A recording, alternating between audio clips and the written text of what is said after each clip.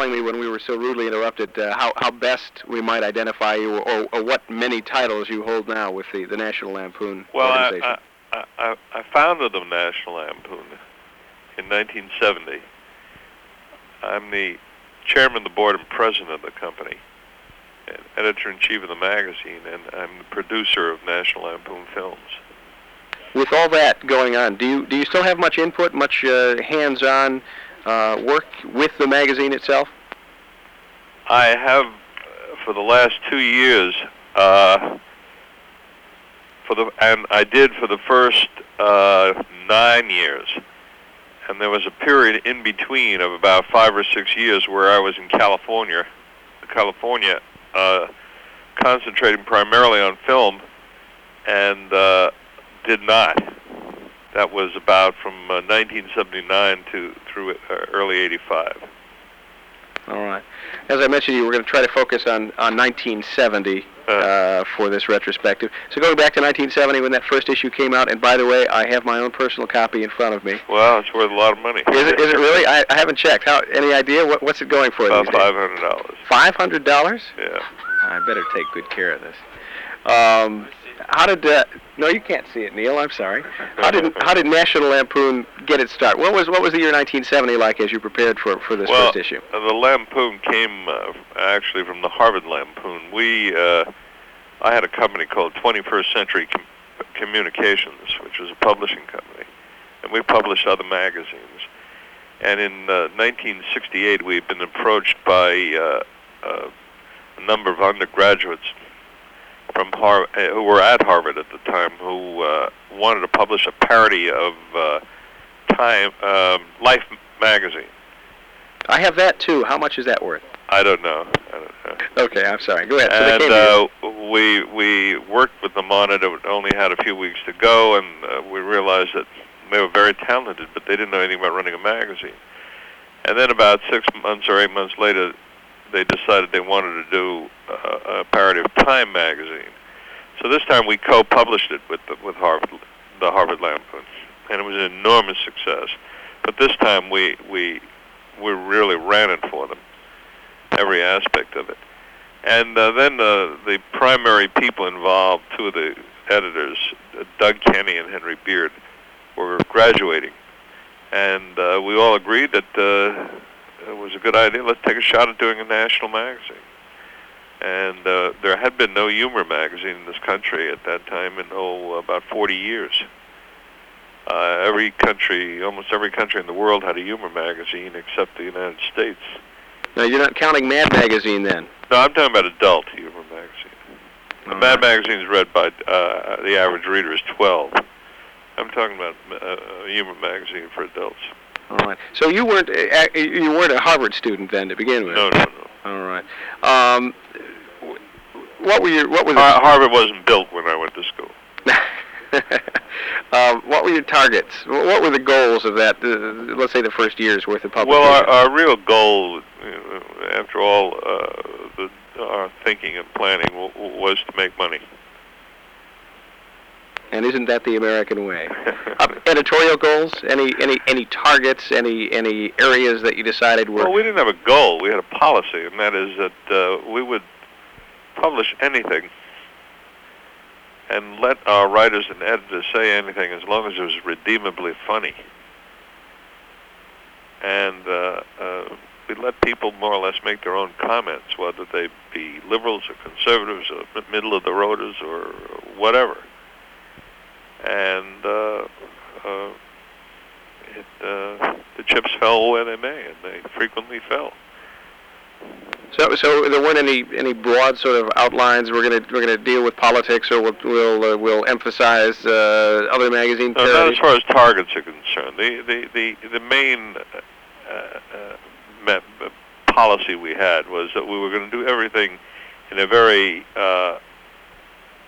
with a very classy approach. In other words, everything was going to be done with very fine art, with very good writers, very well edited. We weren't going to do anything cheap. What were the inspirations for those people who first worked on the Lampoon? The either editorial or business inspirations? success. No, but I mean, what were there any models? Either other magazines? There had been anything like it since the early days of the New Yorker and the days of College Humor back in the 20s. There was no model for the National Lampoon. There was no model for its kind of humor. If anyone who might have possibly been a model, it would have been Lenny Bruce. All right. What do you remember best about those early issues? What worked? What didn't? What did you find particularly successful? Well, of course, we had a lot of firsts. I mean, we had the most popular magazine cover in the history of the magazine business, and that was so voted by the Magazine Illustrators of America. The picture of the dog with a gun to his head, which said, "If you don't buy this magazine, we'll shoot this dog." We had many, many, many articles that are legendary.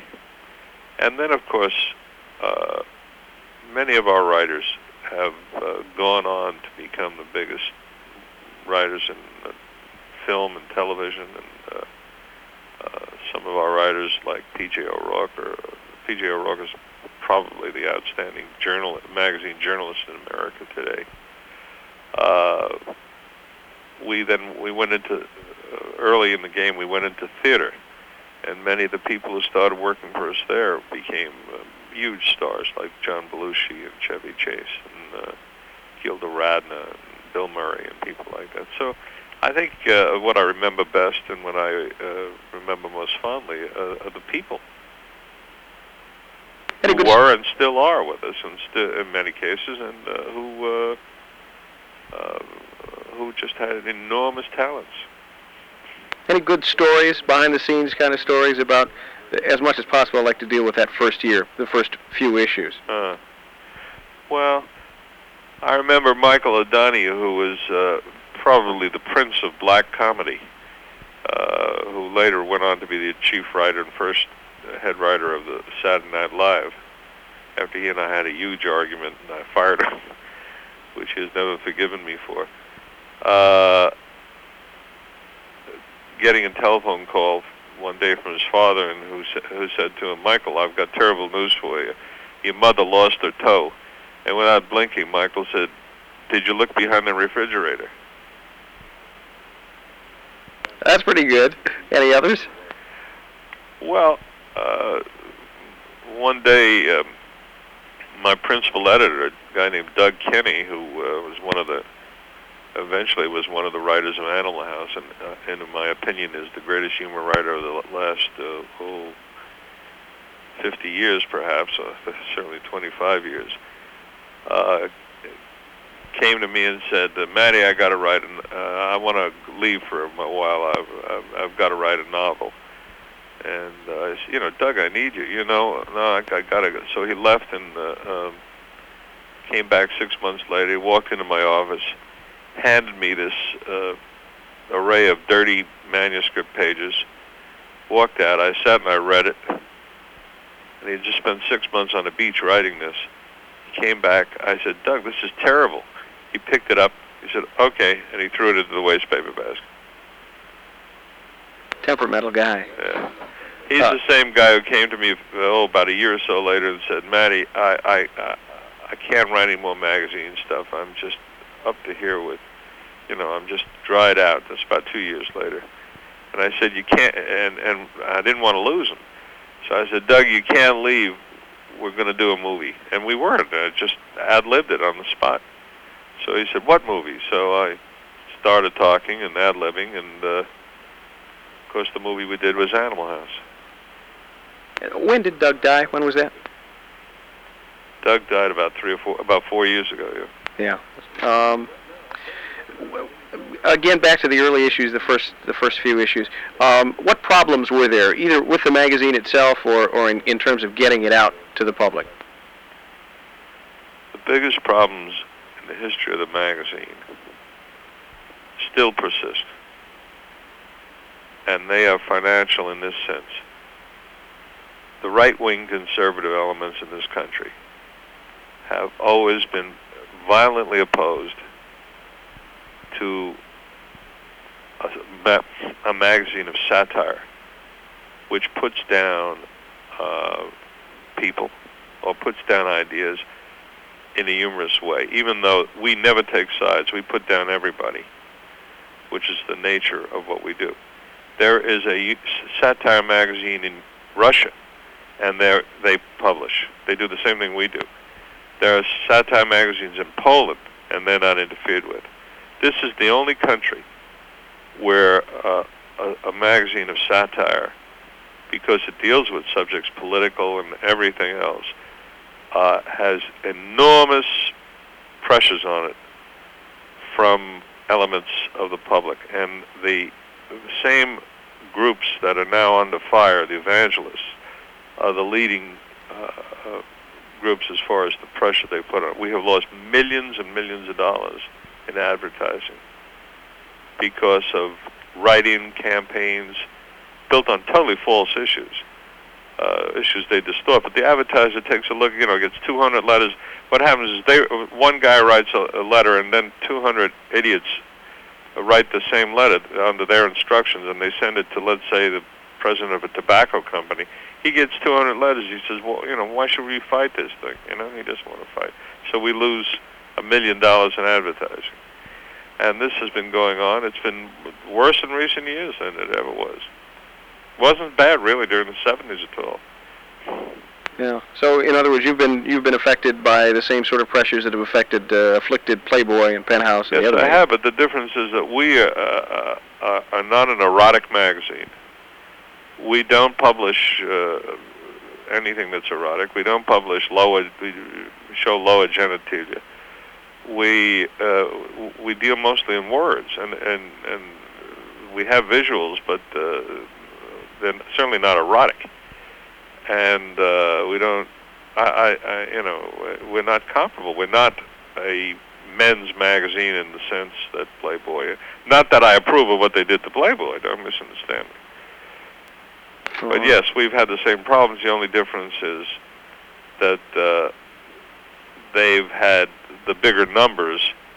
So, though they've lost millions too. I mean, you look at Penthouse these days, you see a scattering of ads, and you don't see much advertising.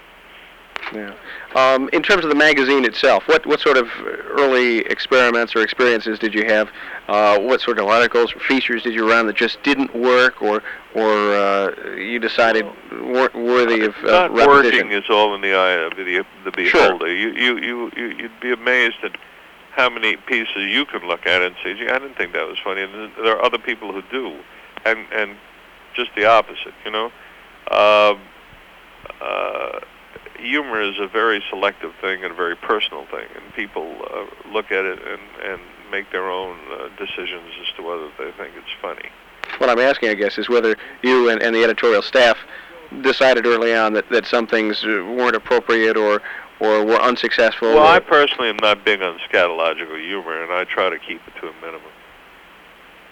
So the other question, another way of putting the same thing, is how has the Lampoon changed over the years from those first few issues to the last several issues? You mean editorially? You don't mean personally, personnel-wise?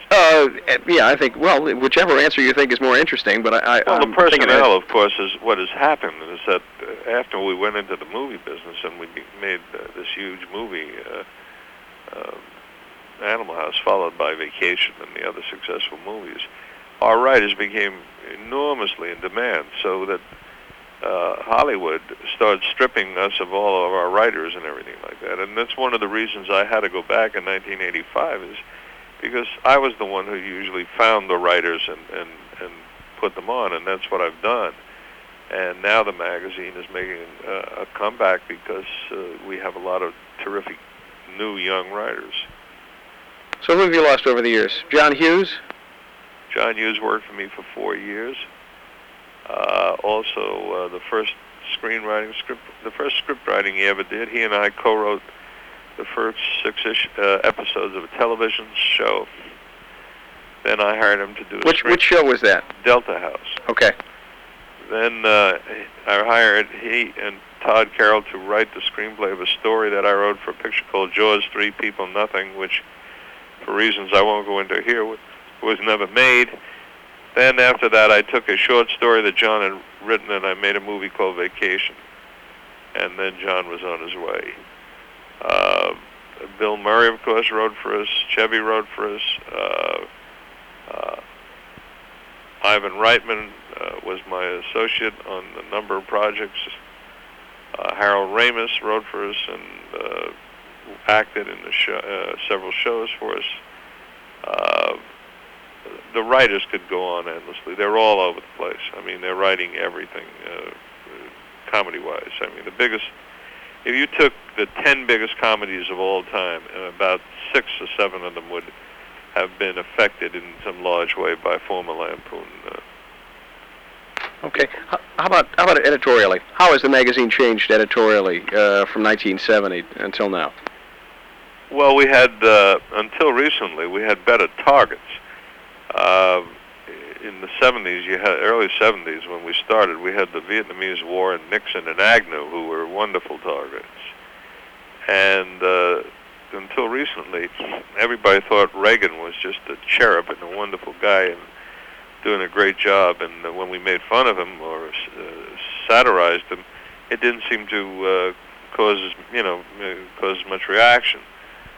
Recently, people, for some reason I can't understand, are beginning to think that he's perhaps as funny and inept as we think he is. Any others in terms of physical appearance or types of material that you run? There really hasn't been a great deal of change in the approach in the magazine. It's basically format-wise and with our basic approach is the same magazine. Okay. Just new writers, younger writers now. I mean, obviously they were not younger than they were then, but they're younger than... I mean, remember, my original writers are now in their 40s and 50s. And most of the current staff are in their 20s and 30s. Did you and the people that from Harvard who helped start the original National Lampoon have any initial expectations at the very beginning that it would grow into the major media empire that it has become? No. We really were quite unsure because the track record for humor magazines in this country had been so bad. Hefner had tried to start one, lasted about 3 issues. Various other people had started them, other than Mad, which, as I say, is a different age bracket. This was the first one that had been successful in many, many years. So no, we didn't have, we'd hoped for the best, and we tried. And you win some, you lose some, but we won this one. Again, because our focus for this is 1970, was it any time in 1970, before that first year was out, that you had some ideas for branching out? I mean, what came first, the radio show? No, the first thing we did after the magazine was a record album called Radio Dinner. Right. And that was written by Michael O'Donoghue and Tony Hendra, and it was enormously successful. And that was really the beginning of our going into the entertainment business. When did that first begin to take shape? Was that first year? The second year. 71, I believe it was. All right. That answers all my general questions. Any other aspects of the National Lampoon story, or 1970 in particular, that you'd like to discuss or that you think our listeners might find interesting? 1970 was an incredible year because we were putting something together from scratch. It wasn't like putting together a typical magazine where you could use other magazines as prototypes. We had to figure out how to do this thing, how to do it from scratch, how to do it new. And it was a combination of, I had a lot of years of experience in the magazine business and a number of very, very talented, brilliant guys from Harvard Lampoon who had no experience. And I think combining those is what made it work. Some real specific biographical questions. I have the brief page of background that your staff sent me. May I ask how old you are now? Yeah, 59. 59. So back in 1970, you were, let's see, what would that be? 42? I guess so. Yeah, okay. Yeah, 72. And you mentioned your corporation and the experience you'd had in magazines until this point, till the point National Lampoon started. Specifically, what magazines had you worked on or launched? Or Well, I was one of the founders of the Diners Club, the credit card business, in the early 50s, and I started a magazine called the Diners Club News, which became the Diners Club Magazine, which became Signature, which is today a very big magazine. And then when I left the Diners Club in the 1960s to start my own publishing business, I started a magazine called Weight Watchers Magazine, which was and still is a very big magazine, and that and various other magazines. We have a magazine now called Heavy Metal, which is a science fiction fantasy magazine, and it's probably the most widely read magazine of that kind in the world. I think I have the first issue of that somewhere, too. Really? Yeah. Well, that's worth a lot of money, too. Yeah. I think that covers it, unless there's anything else. And believe me, I'd be glad to sit still and listen to anything else you want to mention. Nothing else to say. Everything's fine. All right. Well, thank you for your help. I appreciate it. Okay. And you've got my phone number. Just in case you think of anything else, please feel free to call anytime. Thanks Thank again. you. Have a good day. Bye. Bye.